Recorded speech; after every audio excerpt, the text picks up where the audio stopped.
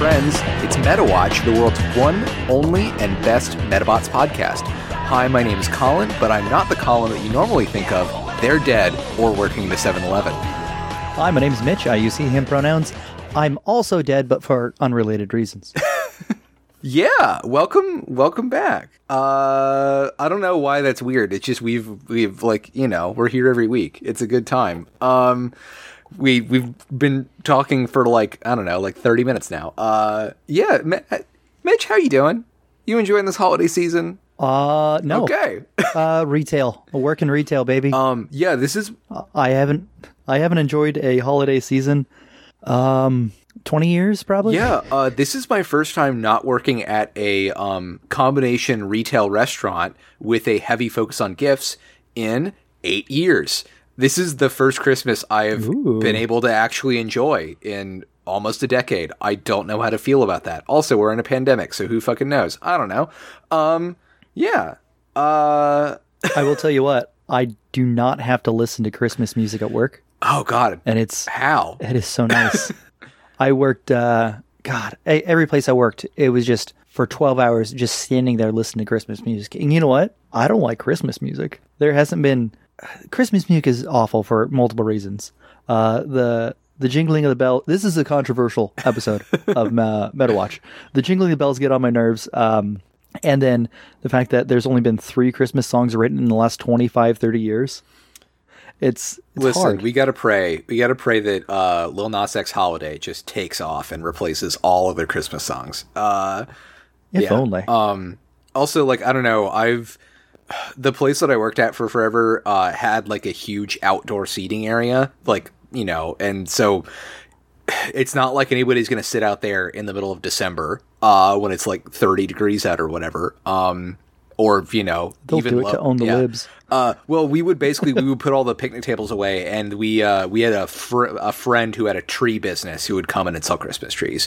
So we were basically obligated to play Christmas music constantly. And I think last year was finally the year where like the Stockholm syndrome like fully kicked in, and I actually enjoyed Christmas music that year. And I think the one slight little nugget that the Cosmos gave me for that is Dominic the Donkey did not play that year over the radio. Oh no, but Dominic the Chris's Donkey is like the best Christmas song. If by that you mean the worst Christmas song ever made. No, I meant what I said, and I said what I meant. If there was a donkey Metabot, would it be DNK type or DKY type? A DKY type is a Gene brand, right? I have no idea. It'd be ASS type. You can't put that in a children's television show. Metabots ain't for kids. They're war machines. That is funny because the episode we're about to talk about is it's Gundam. You know, I know we have the bit that Metabots is Gundam, but Mitch, if you watch the Ace from Outer Space, you in fact have watched an episode of Gundam, basically. And you know what? It was a good episode. It was. I should be on Wow Cool Robot now. I'll have to convince Max to do a Metabot season and have you on. I keep calling this show in my notes Wow Cool Robot Jr. So Wow Cool Robot Jr. is a great bit. Oh man, I need to get Sarah on at some point. But in the meantime, the Ace from Outer Space, this picks up right where we left off on last week's episodes, except for one little thing. It starts off with just the card for this mysterious Metabot that we keep seeing. It's the motherfucking Arc Beetle, and its specialty is shoots fireballs. And it's a Hercules beetle type. This fucking rules. I love him and his giant chest cannon. Oh, it's so good. Everything about these 2 episodes these are 2 of the best episodes probably. Yeah. And that's saying a lot. Like in the last 6 episodes of Metabots that we've watched have been banger after banger after banger. Yeah. And I get nervous. I don't know how they're going to keep improving. I think probably we're going to, I think the start of season 2 is going to be probably hit or miss. Oh yeah, no. Absolutely. But we're just we're on the train to Metabot City, baby. We're on the train to the World International Metabots tournament. Well, maybe. Maybe, yeah. We don't know. Just to fucking talk about the Arc Beetle a little bit more, I just love how weird its silhouette is.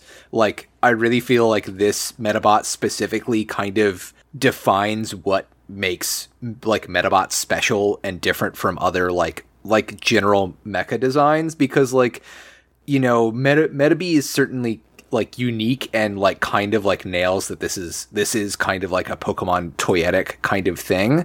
But like Arc Beetle is, if every single like super crazy like high end Metabot like gets to ridiculous stuff like Arc Beetle, that's what's gonna make me happy. Because like, you know, oh god, what was Dragon Emperor, Fire Emperor? What was that Metabot's name?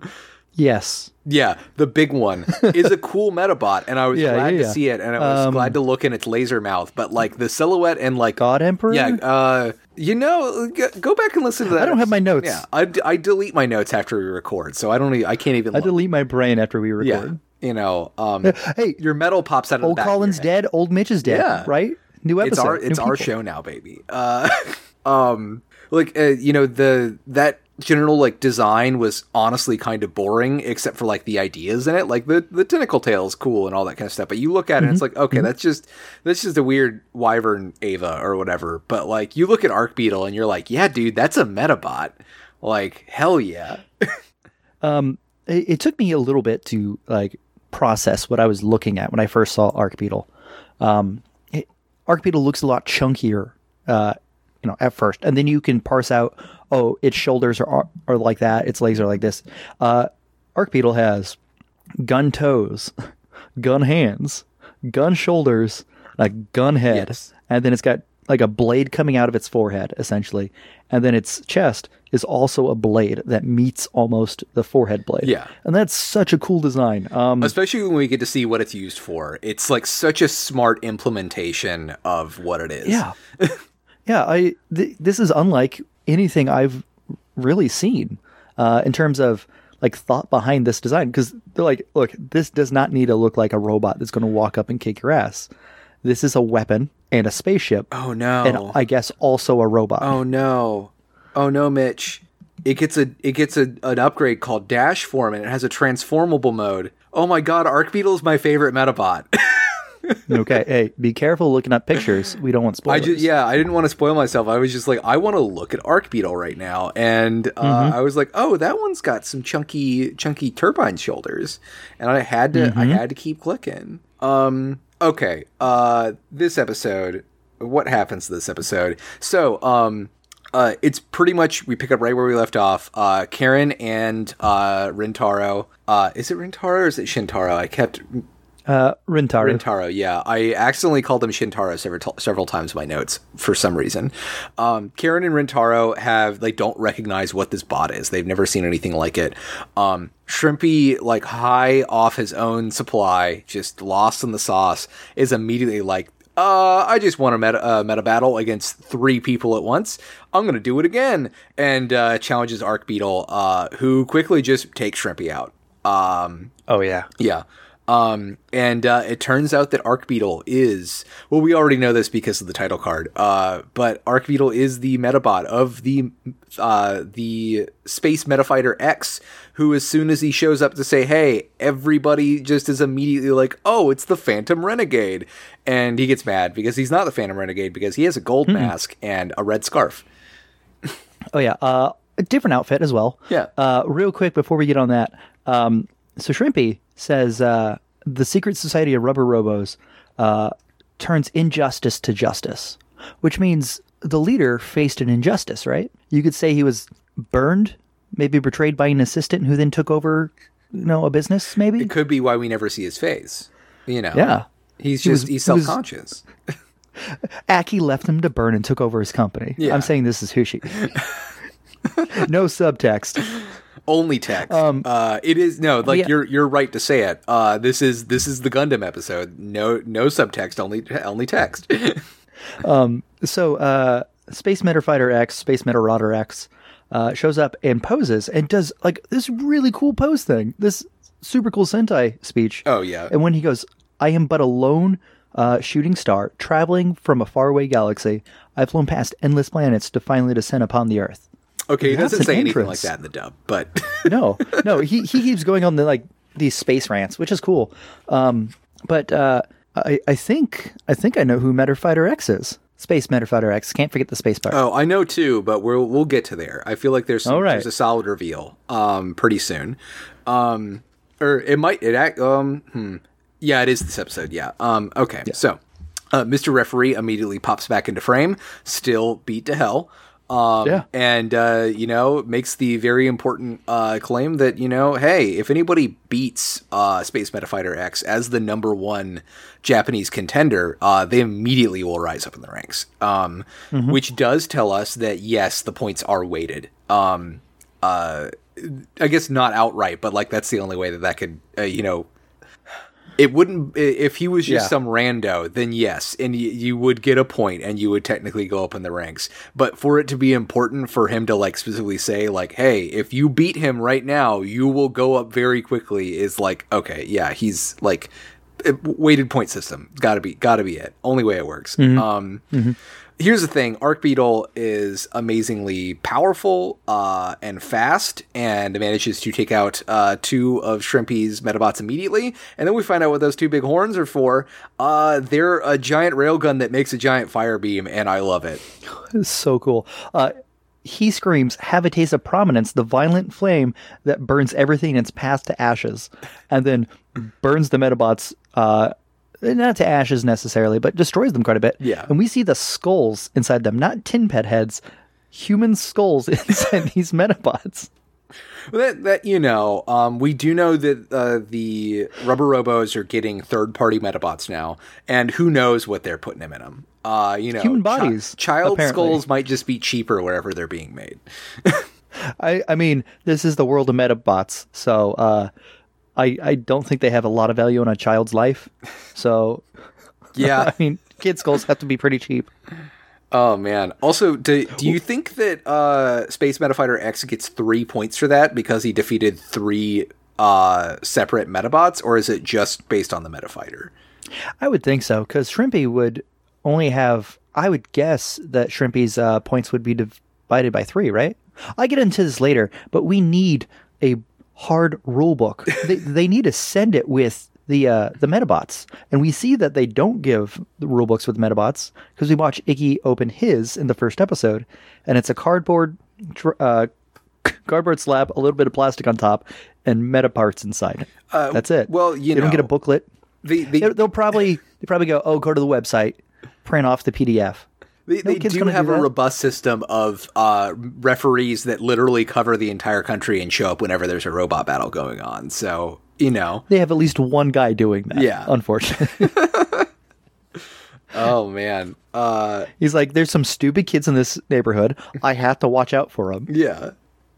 Shrimpy does immediately run off, though, after having his Metabots completely fucking cooked. And Shintaro immediately runs up to get an autograph from Space Metafighter X, which is, of course, just a giant red X on a piece of paper. It's very good. Yeah. Space Metafighter X gives Icky B's medal back and tells him that to wager a medal in a battle is disrespectful to your Metabot. You should never do a battle for keeps on medals, because it's just you're playing with the soul of your best friend.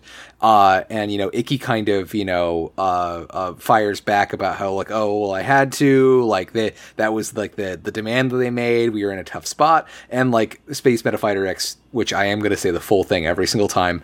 You have to just kind of lays into him, being you can't do that. You can't let them make the rules for you. If the Rubber Robo Gang tells you to jump off a bridge, will you do it? Et cetera, et cetera. Which he has a point. Icky didn't have to do this fight. I don't think. I can't really remember exactly. No, not really. Yeah. They challenged him, and he goes, "Yeah, okay." That was about it. I mean, they had reasons, but Icky's also 10 years old. Yeah. 8. We found out he was 8. Oh, man. Yikes. Yeah. Yeah. He's not the brightest kid. He would probably jump off a bridge if you told him to. Yeah. If they told him there was a rare metal at the bottom of the bridge, he would do it. But see, this right here, we've come across a couple different things, which proves Space Metafighter X cannot be Phantom Thief Retort. So, first of all, if you look at their hair, Space Metafighter X has a bang that goes up and over the back of his head. Phantom Thieves only go down. That's a big clue. And Space Metafighter X gave Icky back his medal. Phantom Thief Retort would have kept it. We don't know that. Because Phantom Thief Retort keeps trying to steal these medals. Yeah, but he has repeatedly given Icky a chance, and also he is working with Aki, and they both know that he kind of knows how to use the metaphors. He can't really use it right now, but it has the potential to. So I feel like he would have been more, sassy about it, but still would have given Icky back the medal. Maybe. I think the big thing is they're different kinds of theatrical, and also probably the most damning reason for why Phantom Retort is not Space Metafighter X is Space Metafighter X does head into the 7-Eleven after, giving Icky a talking to, heads into the bathroom. Arika is chasing after him, trying to get an interview to figure the story out, opens the bathroom door, and he has disappeared down a flushed toilet. If Phantom Renegade had those kind of skills, he would not be doing half the things that he does on any given infiltration mission so far. Absolutely. Very clearly he wouldn't be bonking his head and losing his mask. Like, none of these things. Dude disappears maybe down the toilet. Maybe the toilet flushing was just a distraction. Who knows? Could be, yeah. But Arika opens the door. It was rude. What if he was changing clothes in there, Arika? Listen, she doesn't care. She's here for the story. And, it might not be ethical, but I appreciate her chutzpah. She's got a lot of good bits in these 2 episodes, so I'm going to let this slide a little bit, but knock before you open the door at least. Yeah. Just for the show of politeness. Anyways, we do cut over to the Rubber Robo base, where the Rubber Robo boss is interrogating Shrimpy over his loss. At kind of Shrimpy's demands, while he's being kind of like berated by his compatriots, he does get the Rubber Robo boss to agree to give him one more shot at getting Icky's rare medal. Which then we cut back over to Arika, who runs past Icky's mom as Icky's mom tries to give her nice pleasantries as she comes in, and she barges into Icky's room to let him know that because of the battle against Shriplips, he has fallen down to 4th place. Which I didn't think the points worked like that. I didn't think you could lose points, and we never find out who rose up to 3rd place. So we did. Yeah. Also, if they are weighted, that implies Shrimpy had some good points on his own so that's weird as well. Maybe he gained points by beating Rintaro and Koji. Yeah, I would assume he got points from both of them and some other stuff, but I am a little mad they didn't tell us explicitly that he's in 3rd place, or that that there's a negative points to losing, or that somebody else ended up on top. I don't know. It's just I get that it's a narrative conceit for what's going on, but I wish they would have been a little bit more explicit about it. Okay, so let's dive into this real quick. He slipped to 4th place. So there's some sort of negative point thing going on here, more than likely. And you lose a medal part every time you fight. Why would you fight?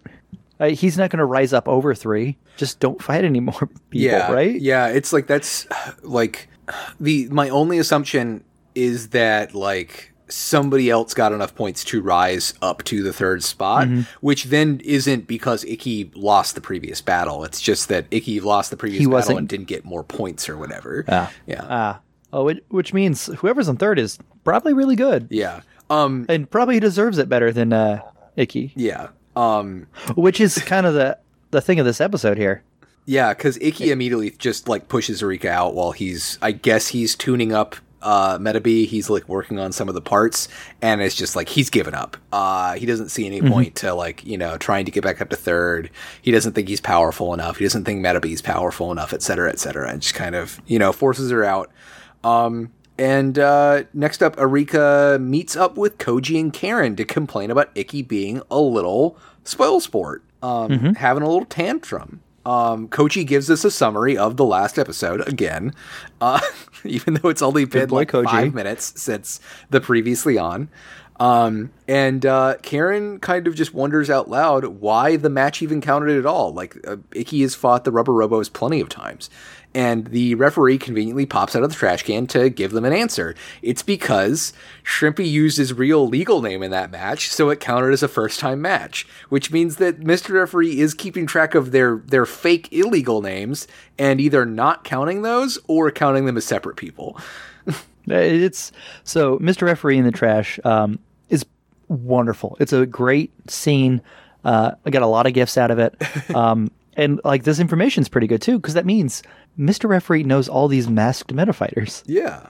Well, he has an ethical reason to not reveal their identities. Oh, absolutely. Yeah. It's referee metafighter confidentiality. It's that or as a showman himself, he's like, no, I can't ruin the magic of performance. I was about to say, or it's because he's the masked, he's Space Metafighter X, but we've seen them in the same room before, so that's not true. Yeah, unfortunately, we've seen him in every masked person. We have. Except the Rubber Robo Leader. Well, but Mr. Referee doesn't have a cruel bone in his body.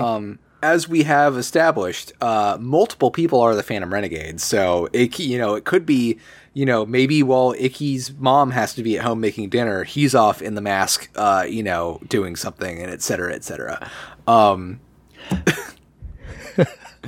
But yeah, we also, while they talk about all this, Koji gives us a good line here, because they're all like, we got to bust Icky out of this funk. And he goes, I don't want to lose an internal rival over something like this. Like, Koji's coming hard for Icky. Okay, because in the dub, he just says he's going to annoy the shit out of Icky until he decides to row battle again. I mean, yeah. Like, that's how you get your rival, passionate. Yeah. Is you just irk him. But, no, he just keeps calling him his eternal rival. And keeps talking about how much respect he has for rivalry. Not necessarily Icky. Just the concept. But the idea of being a rival. I mean, to be fair, if I was super great at anything, I would go, all right, I need a rival. Yeah. You, get better. God damn it, get better. I need a rival. I can't be good unless I have a rival. Oh, man. He should be Shrimp Lip's rival. I feel like that's a better match. But yeah, we cut back to the Icky household, where Icky's dad is getting ready to head on another business trip, and his mom gives him a passport, and Icky's dad gives him a little pep talk, saying he'll be rooting for him the entire time that he's away, and really hopes that, Icky makes it into the finals. He's, really, really rooting for it, and mom and dad get real cute for a minute, and yeah, it's super cute. Yeah, it's weird that apparently it sounds like Icky's dad just got back from a business trip and now he's heading off for another one. Almost like he's trying to keep a hold of a secret identity of some sort. Yeah. He's gone for 1 month, right when all this stuff is kicking off. Yeah. That's too convenient. Also, this is the third time we've seen Icky's dad this series. Yes. That's sad. I understand it's in Japanese culture, these month-long business trips and working hard is like it's a staple, at least in anime. Yeah. And I understand that that's what we're supposed to understand, but well, I mean, we've seen him in a lot more than 3 episodes. Yeah. How many times? Yeah. Beach episode, first episode, this episode. Yeah, and then and every the Phantom episode Thief, yeah. the Phantom Thief is in. Yeah. I got it. It took me a moment. But yeah, Icky's mom kisses him on the forehead, and he just blushes and falls backwards. Like, that's super damn cute. Yeah. Bring more of this. In the sub, she says, because she wags her finger and talks in a pattern, and she goes, "That was a bring dad home spell." Okay. Yeah. Best character in the show. Yeah, we loved it. She keeps trying to learn magic. Love this beautiful happy marriage. I wish he could be home more. Oh man. Metabee does try to gas Icky up too, about like, hey, think about how your dad's rooting for you. It's so important to him. We need to make him proud. But Icky still thinks it's just completely pointless. And gets so frustrated and fed up that he just runs straight out of the door and immediately finds Rentaro blocking his way. and Rintaro says that he's going to take him and Metabee to a training center for those who have lost the will to row battle. And they literally hog tie him and drag him there. Yeah. Yeah, I mean, it was bound to happen to Ikki at some point in time. Yeah. That he actually faces something stronger than him, that a pep talk doesn't fix, and then people just get fed up with this shit. Yeah, it was bound to happen. Yeah. I'm just so glad Metabots came out with a character that is worse than Ikki. Like, this is really elevating Ikki's character right here by having Rintaro go, no. He could be this. I love Rintaro, but I am glad he does not have more screen time. I think he has the perfect amount of screen time, and I do not want any more of it. No, he's a great comedic foil. Yeah. Not to Ikki or Koji or the Rubber Robos, but to us, the audience. Yeah. He's antagonistic to us to watch in a fun way. But yeah. yeah. Everybody's outside of this training facility that Rintaro drags Ikki to, and trying to get him to like get the the energy to train and get better, when a sentient beard and a karate gi steps out to meet them and introduces himself as Oyama, and he is going to be their spiritual guide. Yeah, this is a good bit. Like, I did not expect any of this episode to go the way it did, and it is so good. Yeah. And the way he gets Ikki in the door is like, Ikki's like, oh, this is all a waste of time. And Oyama just says, wasting time is as important as a well-timed attack. And he's like a total fucking hippie-ass surfer dude. And continually launches people that interrupt him across the room with a single glowing eye, with the power of his galactic groove. We got some differences here in the sub. Okay. So Ikki goes inside because Metabee put a gun to his head. Okay. Just rule one. Okay. Yeah. He's like, I'm not going in there, and Metabee just puts it right to his head, and it glints, and he goes, I will do it. So I guess that's one minor difference. He asked the three of them, or he asked them, what makes you a better meta fighter? And Rintaro goes, we need better stats to win. And he goes, wrong. He gets flown back. Metabee goes, oh, obviously we need to have more courage to win. And he goes, wrong. He goes, you need space power. And it just goes on this, like, Carl Sagan-esque rant about how space is great. Yeah, this is just being a new type. He's talking about new types. Except new types that are explicitly powered by the Big Bang. But yeah, this is just new types, like in Gundam. This is Gundam, baby. Yeah, it's Gundam time. We're going in the soup. Oh man, love the soup. Soup's great. The only thing this episode needed was a single timed white goose to fly across the screen, and that's I would have just died immedely. Now I got to go back and watch the sub again and see if that happened. My eyes were locked on the screen for this entire episode from this moment onwards. Like it did not happen. Trust me.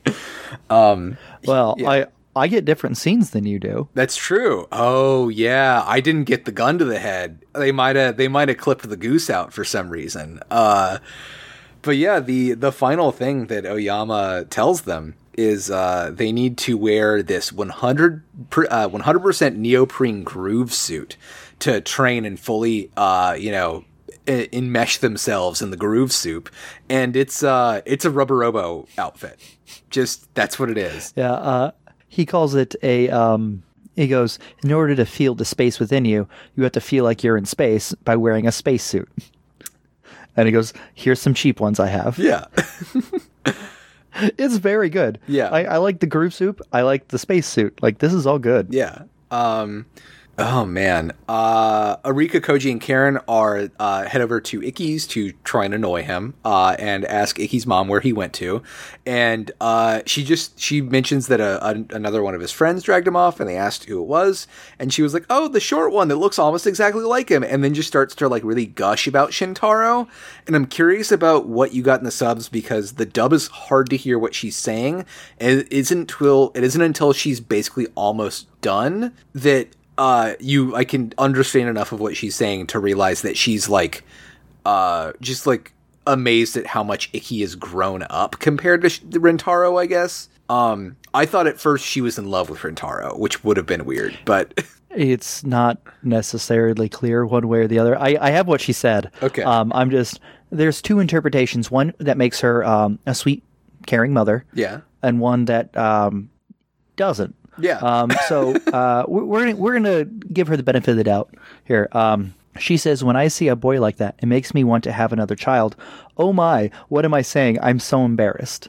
And her husband just left for a month, so like, you know, yeah. The way I would take that is she sees Rintaro, and Rintaro is small like a baby, and now she wants to have a toddler. Yeah. That's the good version of that. Yes. Yeah. And it's like, oh no, well, your husband just left for Rintaro, so I guess. Yeah, like I don't like that interpretation. I like the idea that she wants to have a baby, but unfortunately her husband just left for a month. Yeah. So she's not going to be able to make a baby anytime soon. Yeah. I don't like that line at all. Yeah. I would rather have her in both versions go, I mean, I like the dubs version, but I would prefer to go, oh, it's just so nice to see my boy making friends. He had no friends, and honestly, I believed he would never have friends. Yeah. So the fact he's got 4 friends is really nice. Yeah. That would have fit. Or, you know, kind of cluing into the Rintaro. I keep saying Shintaro, Jesus. The Rintaro, fucking, like, character design size thing of being like, oh, you know, this friend that looks so much like him, but tiny, like when he was a baby before I realized he was an idiot. Would have been good too. Yeah. But yeah, the gang heads off to the training center to find out what's going on, and walks in on you know, Rintaro and his Metabot ribbon dancing, like rhythmic gymnastic style. And while Metabee is dragging Ikki around trying to get him to go along with him, who is immediately embarrassed when he sees Karen is seeing him in this fucking frog suit. Yeah. This is, you know, minus the outfit. Although we did have to wear them. Like, this is just normal training. Yeah. I've been through this a couple times. Sometimes you do have to wear those, like, neoprene-like suits to sweat. You know, those rubber suits to sweat.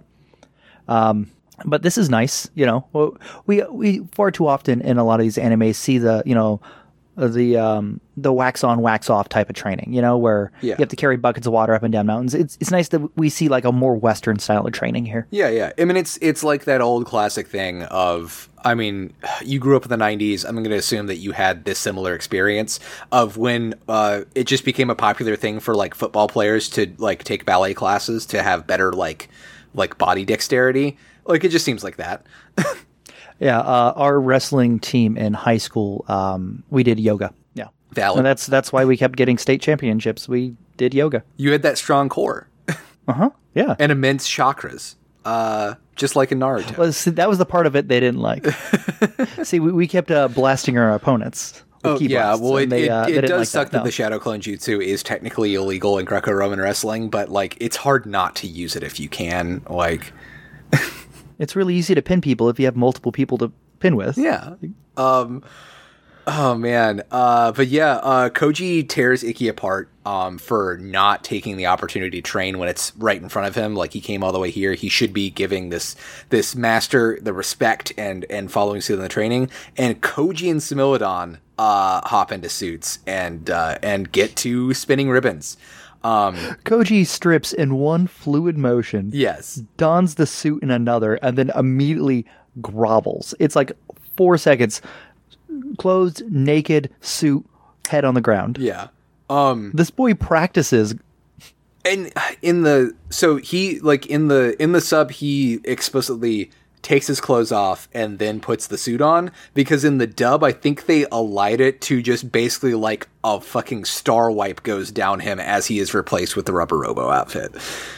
No, he takes off his shirt and it sparkles and you see him in his underwear, and then he swipes his hand again, and then he's in the suit, and then he's groveling.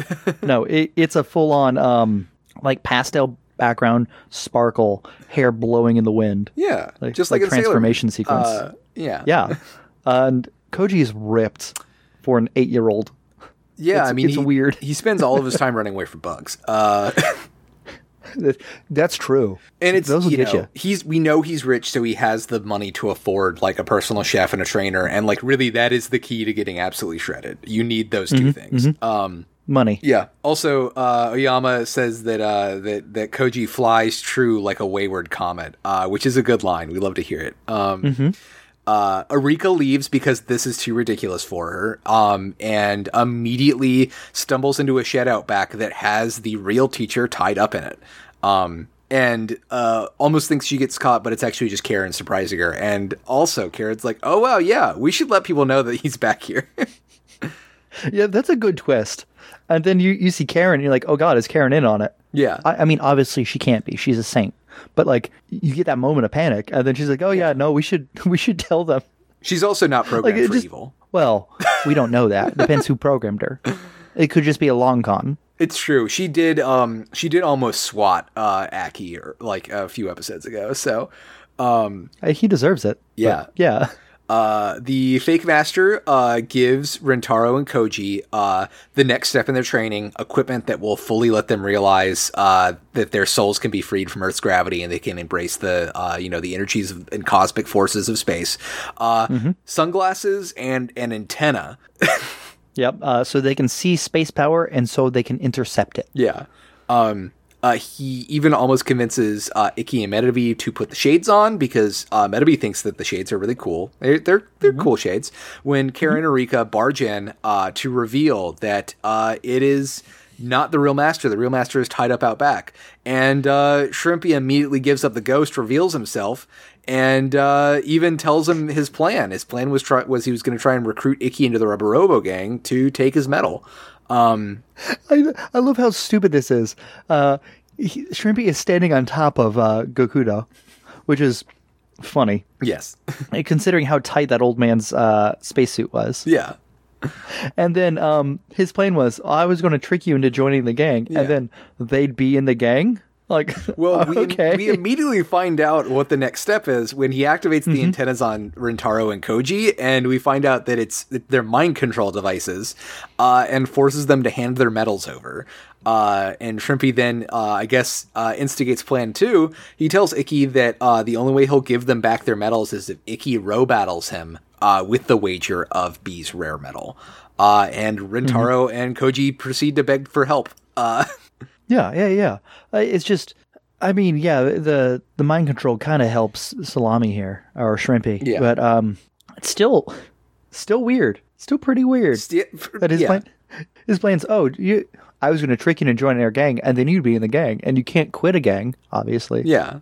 Once a jet for life, right? Yeah, colors don't run. Oh man, Ikki and Metabee are both kind of like on the fence about it at first.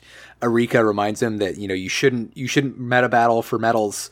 But Ikki and Metabee both muscle down. They're like, no, we're doing it. We can't let this happen to our friends. You got to fight. And Mr. Referee immediately hula hoops in, and this is an official fight. Ikki also does the first smart thing we've ever seen, and he does a parts transfer and gives Metabee the Arachnoblaster and tells him he has a plan.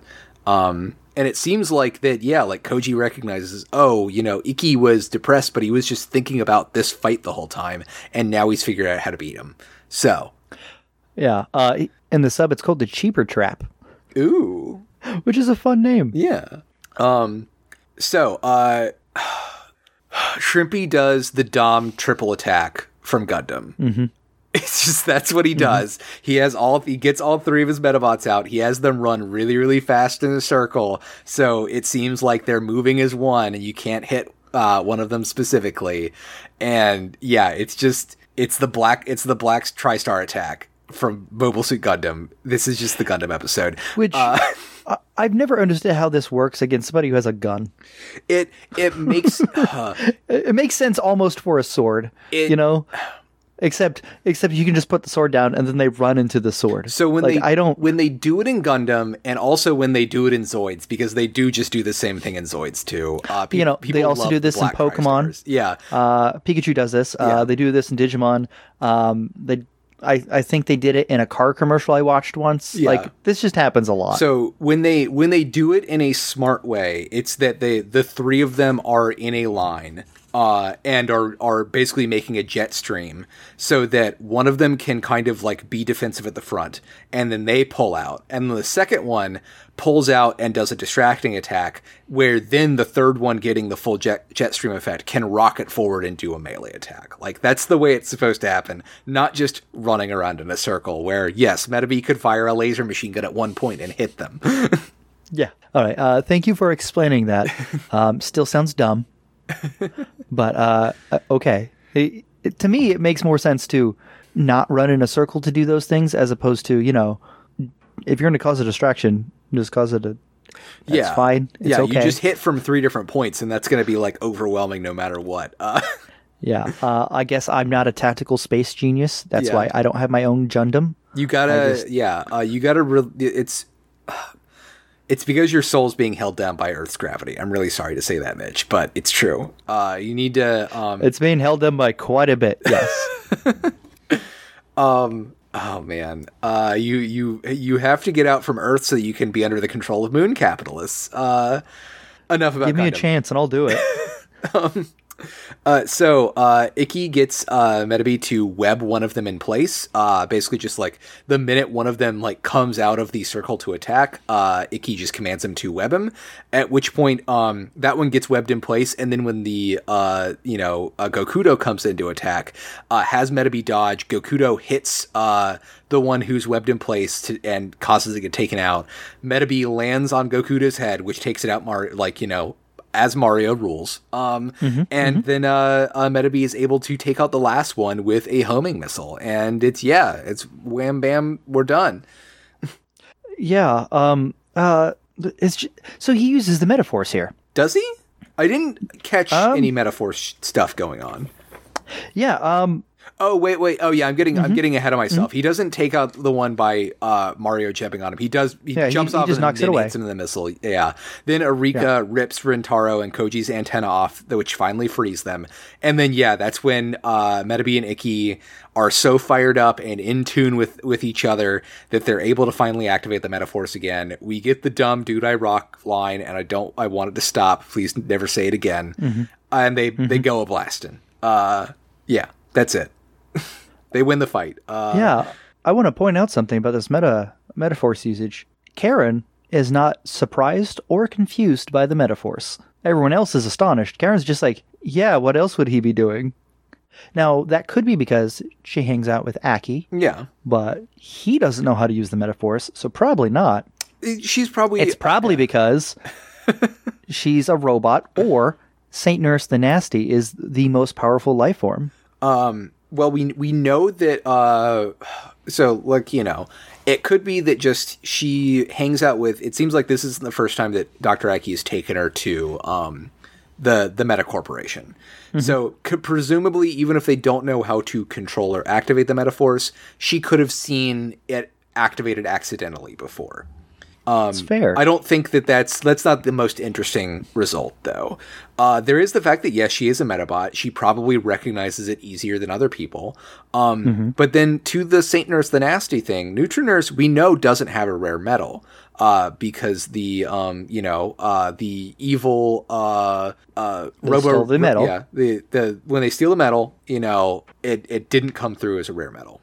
But we also learn you don't have to have a rare metal to use the Metaforce. It just makes it easier. Also, we don't know if maybe Neutronurse has an ultra rare metal.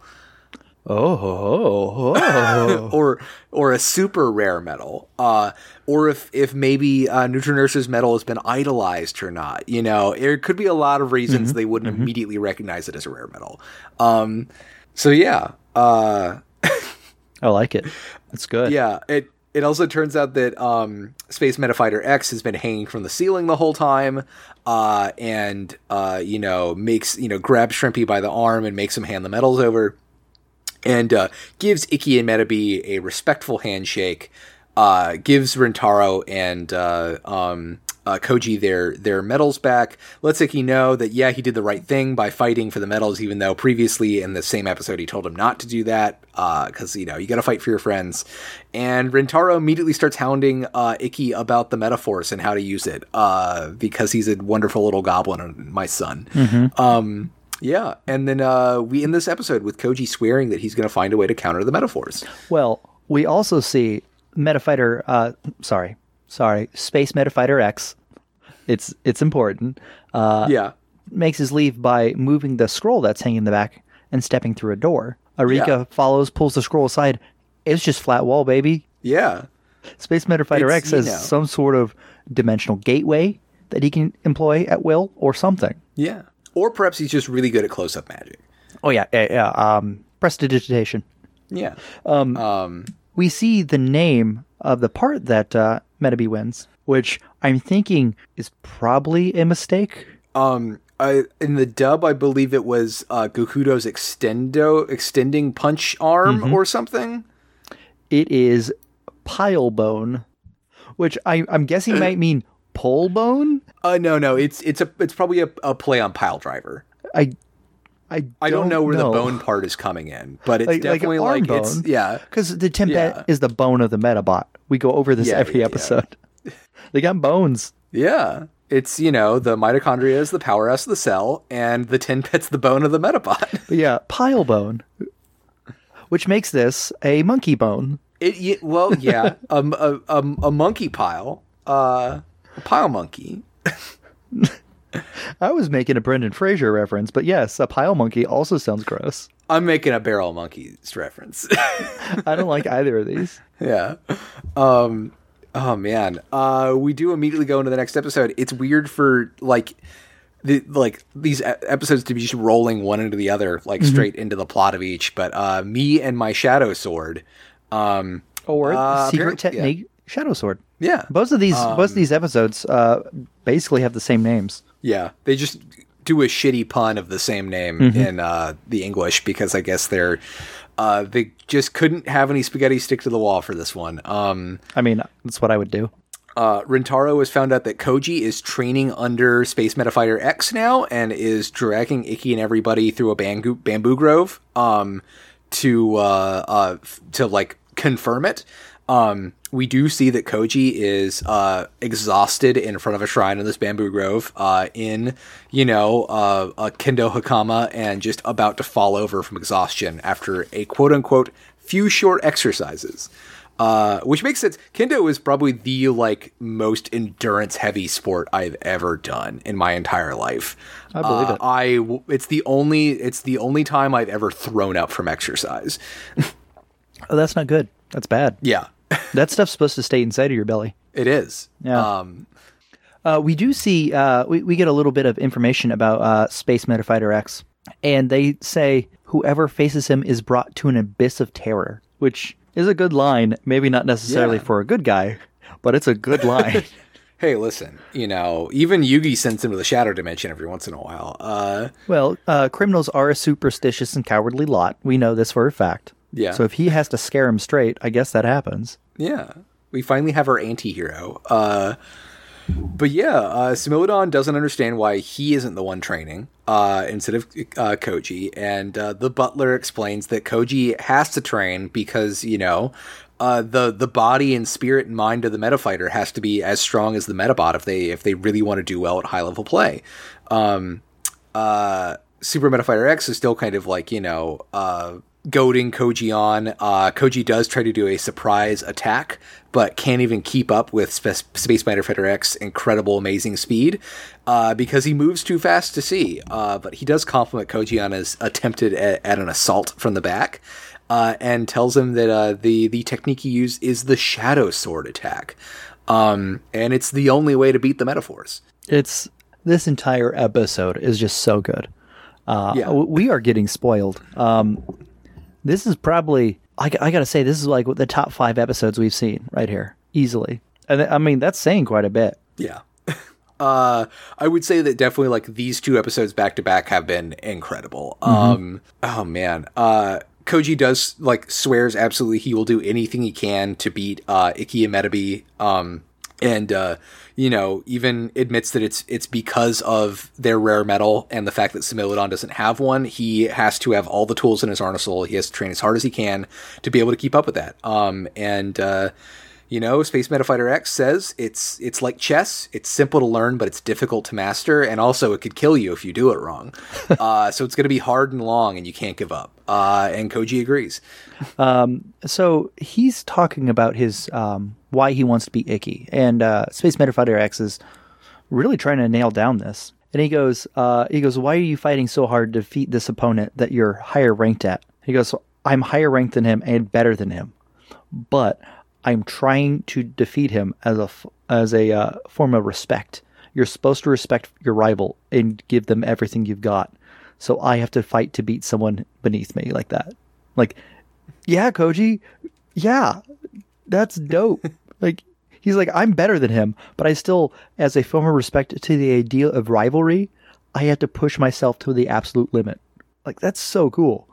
And Space Metafighter X mentions the Shadow Sword is moving faster than a bullet train, and the entire It's pretty damn fast too. yeah. And Koji just keeps going, I will master it. I swear it. Just every few minutes, and it's powerful stuff. Oh man! In a more predictable show, Koji would be the main character, and well, I don't know. I guess him and Ikki have like a Naruto Sasuke thing going on. He is the Sasuke of the show. This reminds me a lot of like we're starting to get into stuff that reminds me a lot of Kamen Rider Kabuto. Because that show had 3 protagonists essentially, 3 different kinds of protagonists all fighting for. Oh, I'm the main character of this show. Yeah, like this is a very that feel right here. With Rintaro, I guess, being the third, which is just. My like assumption is that this whole is Ikki going to be able to get back into third place thing is going to be solved with like Space Metafighter X like retiring from the tournament, which then immediately bumps Ikki up into third place, and then we find out the third place person was Rintaro, and so the team is them. But I would say if we're gonna call a third main character, it's Arika. Oh, absolutely. But unfortunately, I don't think she's a main character. I think she is relegated to side character status, which is a huge disservice. But I think she still drives the plot a lot more than Rintaro does. Like, she's the one who is constantly like trying to figure out what's going on with the Rubber Robos, like who Space Metafighter X is, who the Phantom Renegade is. Like Rintaro kind of shows up and causes trouble and is just kind of reactionary. I definitely would expect once the tournament arc starts, assuming that the team is going to be Rintaro, Koji, and Ikki, he will then like fully get to main character status. But I think like Arika does way more as like an active protagonist in the show than he does right now. Absolutely. Like no disservice to Arika. Like she is phenomenal. Like I love her, but I don't think the show is giving her her due is the problem. I believe she has it in her to be the main character, and I believe the show, like, she's pushing the show forward, but I still don't think the show doesn't treat her with the respect that she deserves. I think it does. I think the big thing is, like, the fact that Brass isn't on screen with her as much, the fact that Brass isn't a supporting character for her, does kind of like leave her as a like it is kind of hard to pin her down sometimes. But I think she is more often than not like the agent of the story going on to like. I think it's at least safe to say that she is on par with Koji as far as like importance. Yeah, that's fair. Absolutely. Yeah. But yeah, enough serious talk. Ikki and everyone are still running through the bamboo grove, and Karen remarks that Koji must be going through absolute hell out here because he's just surrounded with insects, and she doesn't know how he's doing it. She's just really concerned about him. We get a good line from Koji. Yeah. I'm sorry, not from Koji. From Koji's butler. And he says, a man must put his life on the line to defeat his rival. And Smilodon ad goes, what makes that different than being a sore loser? And then they just kind of shrug, which is real good. Oh, man. I think the difference... we'll see what the difference is at the end of this episode. They do finally hear him training. He's shouting katas as he's just doing sword katas. Ikki can't believe it's true that Koji is training to fight the Metaforce, and that he even got the Space Metafighter X to teach him. Rintaro immediately clamoring on to Space Metafighter X and asking him to train him. He wants to know all of his techniques, etc., etc.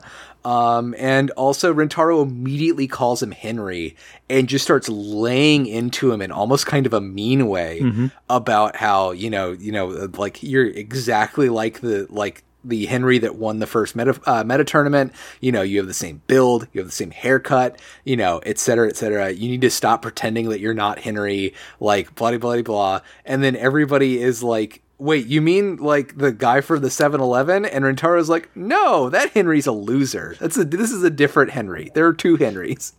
This is, it's pretty close to what happens. But he, first of all, his name is Hikaru in the, in the sub. But he's talking about how, everyone knows that you're the same guy, that you're the one who was the legendary one. Everyone knows this. Yeah.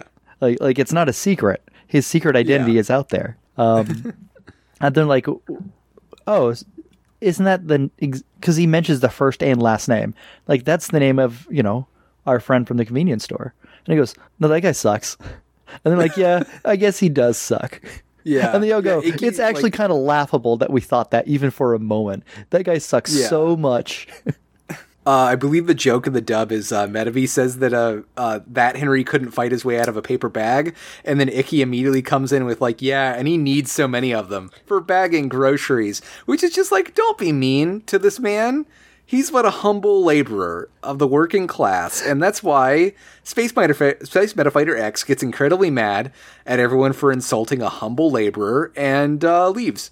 No, okay, they're dunking on Henry. Henry's nothing but nice to all of them all the time. He is. And he's a sweet man. He even babysat them when they went into the spooky woods and got attacked by a ghost Metabot. And don't forget, he has a chicken for a baby.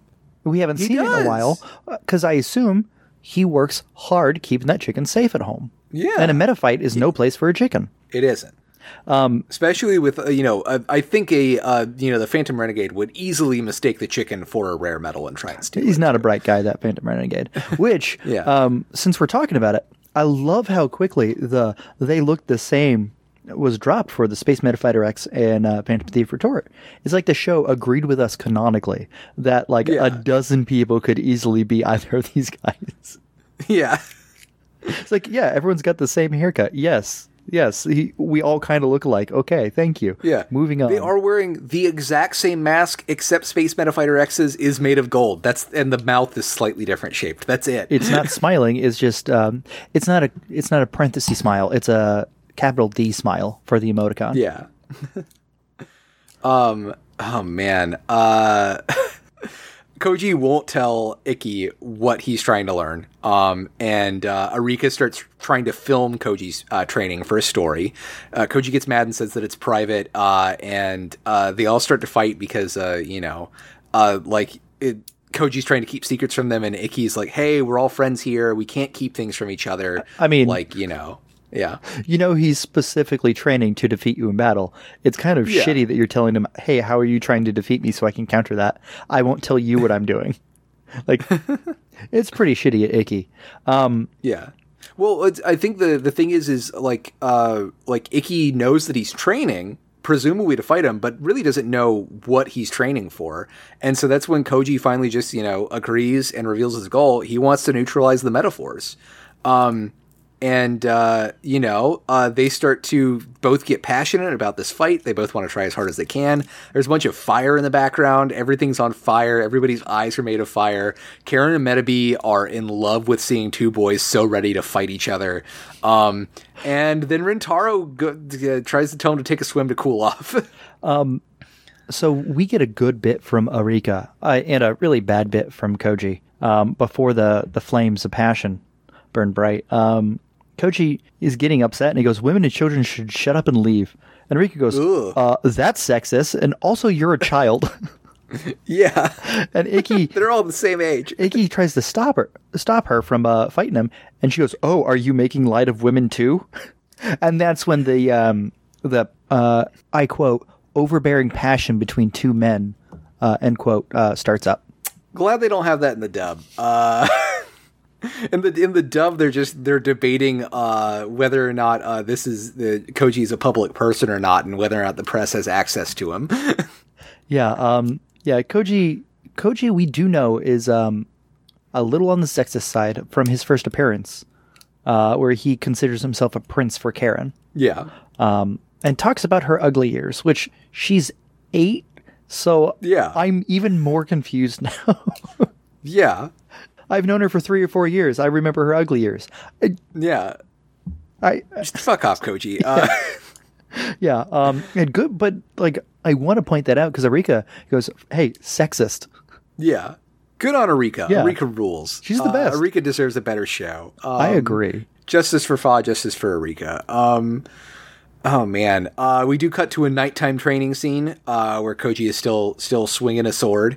Similodon launches a bunch of walnuts into the air, and Koji proceeds to, in 3 slices, destroy 40 of the nuts in 1.5 seconds. But his goal is 80 in less than 1 second in order for him to be able to do the shadow sword.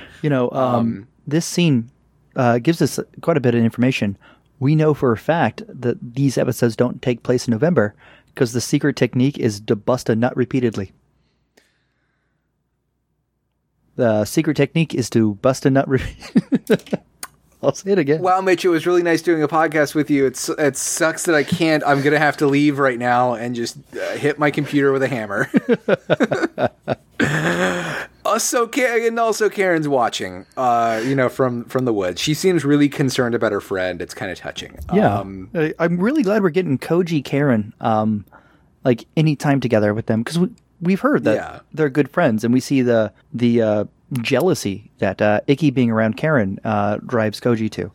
And it's really nice we actually see some tender moments between these two to actually give any of those moments some weight. Oh, man. You're still mad about that November joke. I am. It is legitimately good. Especially since they don't try to add romance to the Koji Karen scenes in this. There's one kind of little fake out they do, but in general, it's good two friends caring for each other in in a nice way. We do cut to the next day where Icky and Metabee are training, but Metabee just can't do it. He can't fight without an opponent. He just can't get into it. And Icky's just trying to get him to get his energy together because they have to get better if they want to defeat Koji. If Koji figures out how to counter the metaphors, which is totally correct. But Arika reminds them that they still need to get to 3rd place. They should be out there, fighting people or whatever. Which is also, if Metabee won't train except in fighting another person, even in sparring, then they should be out there fighting people and getting experience that way. But Arika's making nothing but good points here, and they get mad at her for it. Yeah, which is typical for Icky. Yeah, because Icky's main idea is hey, listen, we have to be able to defeat people without the metaphors, or with people who can counter the metaphors, et cetera, et cetera. If we don't learn to do this and we get into the tournament, then Koji's just going to smoke us no matter what. But Metabee and him want to have their cake and eat it is basically exactly what Metabee says. Space Metafighter X does show up on a light pole to give Icky some cryptic advice and a little passive motivation, and it might have kicked something inside of him to get him to do things. We'll see. Space Metafighter X does show up to give Koji more training as well, and he tells them that he can't just be physically fast, but fast to give commands. And has they've set up a bamboo sword target with a fake Metabee cardboard on it. Koji had been training against that, but Space Metafighter X tells him to come at him, and he does a quick turn at the last minute, and Koji falls. He's not able to hit him, and that's because he tells him he's trusting too much on his eyes. The best metafighters in the world ignore their senses and use their instincts. We get a different bit here, which it's weird that the dub gives actual actual advice in quotes versus the joke that the sub does. So Koji pops up out of the water and just stares at Space Metafighter X, and he goes, "Oh, do you intend to stare me to death? You know, you can't stare your enemies' medals out of their backs."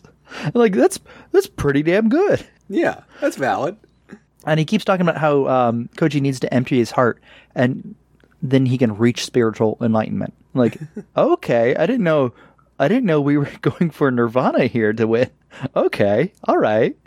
And then, and that makes more sense because this is also immediately when Karen starts dropping lotus flowers into this.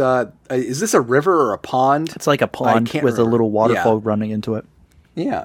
And she does that to help Koji relax. She says the smells of the flowers will help you calm down. And help you train better. She in the sub, she goes, "This place is so dreary. I think I should spend some time making it look a little more lively for you." Which is, she's trying. Yeah. Go Karen. We love Karen. We love Erika. They'd be a great Metafighter Metabot duo. Absolutely. Then we cut to Ikki and Metabee doing a sunset run. And Metabee keeps asking Ikki, trying to confirm strategy and stuff, and Ikki's head is just completely empty. He's just responding, yeah, to everything. And when they get back to the house, Metabee confronts him about it, and it's because he can't stop thinking about that nugget of wisdom that Space Metafighter X gave him. Metabee comes up with the idea that he should wear Rakusho's cape because it's filled with Rakusho's fighting spirit, and also he looks good in it. And that helps Ikki figure out exactly what they need to do to beat Koji. The wording in the sub here, I really like, because he keeps talking about wearing it, but keeps saying he's shouldering it, as in he's wearing it on his shoulders. But he keeps using the term shouldering it, and it's like this is filled with his fighting spirit, and I will shoulder that into fight. And it's like he's talking about shouldering those emotions, or like holding on to those emotions and spirit in that fight. Yeah. Like, that's pretty romantic and good. Like, it also, it conveys more respect too. Like, in the dub, it just kind of seems like, oh yeah, this is Rakusho. Rakusho is good at fighting. I'm gonna wear it. Seems cool. Yeah. And this is more like acknowledging that it's, equally as much like wearing something of Rakusho's that to kind of like call upon like how he inspires him, but really more like truly acknowledging this is still Rakusho's cape, I'm borrowing it kind of thing. Yeah. As opposed to, guess I'll wear it, which is just kind of like, it's fine. It's okay. Yeah. He's talking about like, this is reverent to this item that represents Rakusho to him. Yeah. And how having this totem is like powerful. Like emotionally, but the term shouldering, he says it for the rest of the episode about this mantle, about this cloak. He keeps talking about how he's shouldering its spirit. Like, those are emotional terms, buddy. I'm loving it. Well, they are in love. I think this is where they're figuring that out. Yeah. So then we cut over to Koji, who's meditating in this shrine, but he can't focus because Karen sets up a citronella candle to chase bugs off so that he won't get frightened. That's so good. That's so cute. And then he can't focus because she set up a camping stove because she's making soup that's healthy and nutritious for him so that he can keep training. And she even brought a bento box full of his favorite appetizers. And he gets mad and like knocks the bento box over and tells her to leave because it's all too distracting. And as he's walking away, she kind of falls next to the bento box and gets a really blushy face and is like, I thought you enjoyed having me here. I thought you like spending time with me. I didn't think that you'd rather have pizza. That's good. And which Koji freaks out and jumps in the river, and she makes a joke. She makes a comment like, "But they deliver." And then this is when Koji finally has his full turn and like says he's too frustrated on his training and he's taking it out on Karen, and that's unfair to her. She's just helping me out. In the sub, it goes a different direction. So she's doing all that stuff. Yeah, and he doesn't mean to knock it out of her hand. The wording makes it sound like, and he goes, I appreciate your concern, but I can't concentrate with you around. You're just, and then it cuts to her blushing, and she goes, I just wanted to do my best for you since you were doing your best. It's like, that's good stuff right there. That's this friendship. is a good episode. Yeah. But while Koji is in the river, they both notice that the lotus flowers have begun to bloom, and the wonderful smell that they give off finally helps Koji understand how to perfect the Shadow Sword technique. This is when we get the narrator popping in. Oh, every episode we got to have the narrator. And the narrator pops in, and he goes, "As the lotus blossom bloomed, Koji realized and reached spiritual enlightenment." I'm like, really? Only after a day of training? The dude reached spiritual enlightenment? Koji's really good at his job, I guess. Sometimes it happens, you know? And then, narrator's gone. He just goes, "Oh, yeah, Koji hit spiritual enlightenment." And there was a ding. I'm like, oh, all right. Good to know that Koji is a bodhisattva now. It looks like you can disrespect women and then still hit spiritual enlightenment in the same day. Wow. Yeah. I love it. All it takes is money. You've got to, realize how painful you are to the women around you and jump in a river, and then I guess you can reach spiritual enlightenment. Metabots. It's the next day. Everybody shows up to the Shrine Grove to fight, and it's for absolutely not points because they've fought so many times before and it won't fucking hold matter. on real quick. I'm going to send you something in the Discord chat here because I knew you weren't going to get this. All right. We get a splash screen. The first and only time this has happened. Oh. And I am sending it now. And it's a good-looking splash screen. It is a sunrise. Oh, that is nice. Yeah. Sunrise over a convenience store. Not the same one that we always go to, but a convenience store. And then big I text. assume they had to cut time, and then also they just didn't want that much Japanese on the screen. In big Japanese text, it says, "And so the day of the duel arrived." Like, that's a nice splash screen. The only one so far. We have a narrator, and we have a splash screen. Yeah. What? I assume it's just because of the theme of this episode, but it definitely makes sense that this is, if they were going to deploy this in one episode, it would be this episode. Oh, yeah, absolutely. But I knew we weren't going to get that, so I made sure I clipped that to show you. Yeah. We do get Metabee's stats again for no reason. I don't know why, but we do. And Mr. Referee steps out of a bamboo shoot in full Hakama. It's very good. I love to see it. Arika is filming this entire fight, which is cool. Also, I finally realized Arika's camera is black and white, which I don't know if that's a stylistic thing or if just they never invented... Well, no, we know they have color film. We've seen it on TV. I guess she just, she's old school like that. She likes to shoot black and white. I respect it. Well, the school paper only prints in black and white, so she doesn't need color. Yeah. Well, the school paper's a paper. She's taking video. Look, Arika's smart. She's also 8. Oh, man. So they proceed to just stand off and stare each other down. Koji is having Smilodon wait for... Wait. This is stylistic. Yeah? This is because of the samurai theme. Because when we saw the underwear she's bit... a Kurosawa film. Yeah. When we saw the underwear bit in the Phantom Thief Retort Mask Stolen episode, she recorded the fake Phantom's underwear in full color. Oh, okay. All right. This is purposeful. That makes me feel better about it. Love to see it. Love our burgeoning film queen here. So Koji gives Smilodon the order to hold out and wait until Metabee activates the Metaforce to do anything. And Metabee is simply trying to... Ikki and Metabee are simply trying to psych them out by staring at them as long as possible. But eventually, Metabee does let off a green glow, which makes them think that he's activated the Metaforce, and Smilodon goes in for an attack, only for Metabee to reveal a weird arm and completely disappear. And then, while invisible, Metabee takes Smilodon out with a simple laser blast and reappears, and it turns out that Metabee had been installed with an Invisi arm, which was hidden under the Rikusho's cape. Yeah. Okay. To spoil a little bit in the next minute and a half, everyone's going, "Oh, this was a great fight. Oh, this shows the cleverness of both combatants, blah, blah, blah." You know what? It still feels kind of dirty. That Koji spent all this time training and reached spiritual enlightenment, and they just swapped out an arm and beat him. I think, there's a way to make this work. If because last episode we did get Ikki finally trading a part out and giving Metabee a different part to use.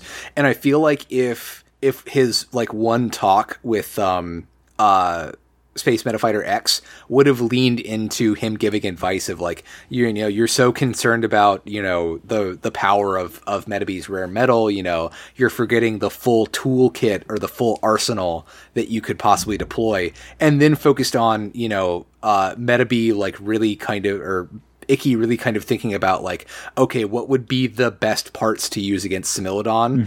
How can meta, like, what'll best like go with like the way Metabee fights, and et cetera, blah blah blah. And instead, it's just Metabee puts a cloak on, and Ikki's like, oh, I could hide a thing in there. But Koji does explicitly say there's nothing in the rules that says a dog can't play basketball, so it's totally okay. It's actually almost a detriment that Metabee has such a strong personality, because the core idea of a Metabot fight is these interchangeable parts, and like you're not building necessarily a full team of 6 Pokemon. You have one robot that you interchange parts with to do battles with, and that is a cool core concept. And the fact that Metabee, being such a strong personality and so attached to his body that he's in, makes it difficult for Ikki to explore that vast toolbox that he wins all these parts, and we only ever see him up until recently when Metabee's body breaks. So it's kind of Metabee having such a strong personality kind of robbed Metabots as a franchise of this cool idea that is built in of exchanging these body parts, because the main character in the TV show will not exchange these parts. It's kind of like, at least the Pokemon games, the games themselves came out and were very good for the time. And like, it wasn't until Ash came through, and Ash doesn't really change a whole lot of Pokemon out super frequently, but he still does so. Ikki does not. And I mean, this is backseat franchise building, but I feel like it might have hurt the franchise a little bit if you didn't show being able to change out these parts frequently to get the strategy in. Like, I think a big part of it is probably like they want Metabee to be the Pikachu of this franchise, and the more parts they change on him, the less like core his brand is. Like, I think we'll get plenty of arm and leg swaps over the course of the rest of the show, but I don't think we'll ever switch his head out, except for like when they do it as a goof, because it just makes him a completely irrecognizable character. But like, I would like to see it more, but we have seen him change parts in the past. There was the water episode with the legs. There's a couple other leg instances. This isn't the first time we've seen him with use a different arm, and a couple other things like that. I do want them to do more of this, and now that they've kind of leaned on this as a plot point, I hope they continue to do this like frequently for this show. But I feel like if this turned into every battle is like, okay, which part is going to win this battle for us? We get into that more toyetic Pokemon stuff, and like that was something that was so refreshing about like when we first started watching Metabots, is the fact that it was down to like strategy. It wasn't down to like, oh, what's the big attack I'm going to do? And I hope that they balance that well going forward. That's fair. Because they kind of have like the I don't know if I would call the web thing like truly inventive. He put the web arm on and he shot the web, and then the invisibility thing is kind of like, this match took all of 2 seconds. Like, he went invisible and then he shot. I want to see where they go with it. I wish absolutely. They would have done this earlier, though. Yeah. I do agree with you on that. Yeah, a franchise like this relies on the anime to convey a lot of the messages, and unfortunately, Metabee doesn't change his parts. Brass isn't in the TV show anymore. Yeah. Smilodon, or Smilodon Ed doesn't change their parts out. So the 3 big possible mascots of the show don't change out their parts, and it makes it difficult to get this idea through. Yeah. Now, doing all the time, yes, does cheapen the idea, especially since at the beginning of the show we got so many good environmental uses from the fighting. Metabee only had a gun, so he had to think about positioning and how to shoot. Yeah. Which we wouldn't get necessarily if you just swapped out to get a firearm or whatever. Yeah. But then again, also we've had several fights so like recently that have just been like Icky telling Metabee to shoot himself. So it's kind of like I think just the fights aren't good right now is the problem. yeah, it is weird how it's kind of nice how little fanfare they're giving to the battles right now. But on the other hand, I do want to see some good fights. Yeah, they're focusing a lot on the inter battle like emotions, which is good. Yeah, but we're getting that good build up before we go into the tournament arc, and when it will probably be just non-stop fights all the time. But also, like, that was, I trust Metabots with this. I mean, like, how many fights were in that first episode? Like, it's good for a show that's, like, about this kind of stuff to be able to give us some quick, snappy fights every once in a while. Oh, yeah. And it is refreshing that the show does focus more on the emotion of the fighters than it does necessarily the fights, which is pretty rare. But this is, in the last 5 episodes, we've had 4 fights that lasted longer than a scene. Yeah. And it's kind of wearing thin a little bit. Yeah. We will, we'll have to see where it goes. Certainly, like, I wouldn't even really mark this as a fight. Like, the rest of the episode is the interesting drama here. But, like, at least in the last, we got 2 quick fights in the last episode. We'll see where things go from here. I'm sure they're going to be good. Because we get the, Space Metafighter X shows up to congratulate everybody, reveals that, yes, he was training both of them along. He was training Koji to be able to, like, beat the Metaforce, and training Icky to find ways to win without it, because where they're going, the high-level play, other people have the Metaforce and they know how to use it. And just as that little nugget gets dropped on us, Salty's here, and he's got Metabee's Smash invitation. I wish. Holy shit. Hey, the game's just dropped on the Switch. Maybe they knows that next DLC fighter isn't going to be Crash Bandicoot. Maybe it's going to be Metabee. They are similarly shaped, not really. They both like to wear pants and spin around. They both blush from kisses from moms. Yeah. Speaking of which, we open the letter up. Icky reads it. His mom has been kidnapped by the Rubber Robo Gang. And that is, I guess, what the next episode is going to be. Because it's called, Dude, Where's My Ma? Yeah, the Where's My Ma part is weird, not Where's My Mom. But I dig it. We get another splash screen. And this one is art. Oh, yeah. We get this wonderful, like, weird, almost kind of like Art Deco-y kind of looking Rubber Robo holding Icky's mom, who's just kind of, like, fainted in his arms. It's very good looking. I'd love to see it. That's Sea Slug. You can tell from the hair. Yeah. It's so good. I wonder, obviously we're going to find out next episode. But I saw that ransom note and I'm like, I wonder how much of that is a kidnapping and how much of that is them telling her to come with her. And she's like, yeah, okay. And them just kind of tricking her, and she's acting ditzy to play along. Because she did this before with the house. She played along long enough to... That's true. Well, she could be playing along so that she can she can like infiltrate them and steal all of their rare metals. Exactly. Because she is the Phantom Thief retort. We don't know. You know what's probably going to happen? The Phantom Thief is going to show up next episode, and it's because Icky's dad's on a business trip. Yeah. We're going to find out. It's one, we haven't seen Henry in a while, which makes me worried for him.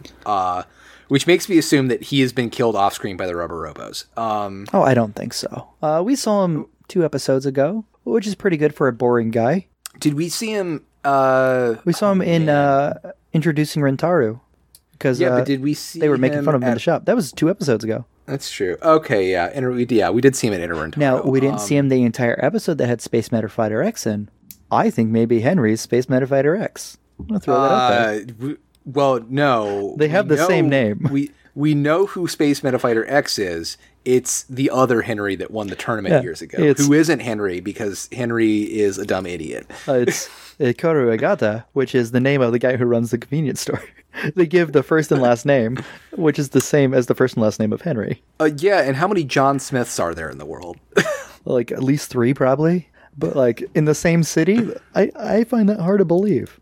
Name 3 John Smiths right now. I don't know a single John Smith in person. Do I know anybody with the same first and last name? I don't think so. Yep. Okay. Yeah. I still think they're different. I think they're different people. We'll see. Fake news. Now, we need to see Space Metafighter X and the Phantom Renegade in the same room together. They got to be enemies because Space Metafighter X fights crime. Retort is crime. Yeah, but like good crime? It's hard to tell. He does work for a corporation right now. It's a Batman-Superman situation. Maybe. We're going to have to see a spinoff of both of them to kind of dial down their ethics. Yeah. Oh, man. Maybe they're part of the same Sentai team. I can't wait for fucking Grant Morrison's all-star Phantom Renegade, where he looks at Icky and says, "I'm the goddamn Phantom Renegade," and everyone like immediately thinks that that's the Phantom Renegade for the next 30 years. Okay. Yes, that is bad, but on the other hand, that does sound very funny. Mitch, where can people find you on the internet? If they have to, I'm at Big Bad Beetle Boy on Twitter. That's probably going to be the best place to find me right now. What about you? Okay.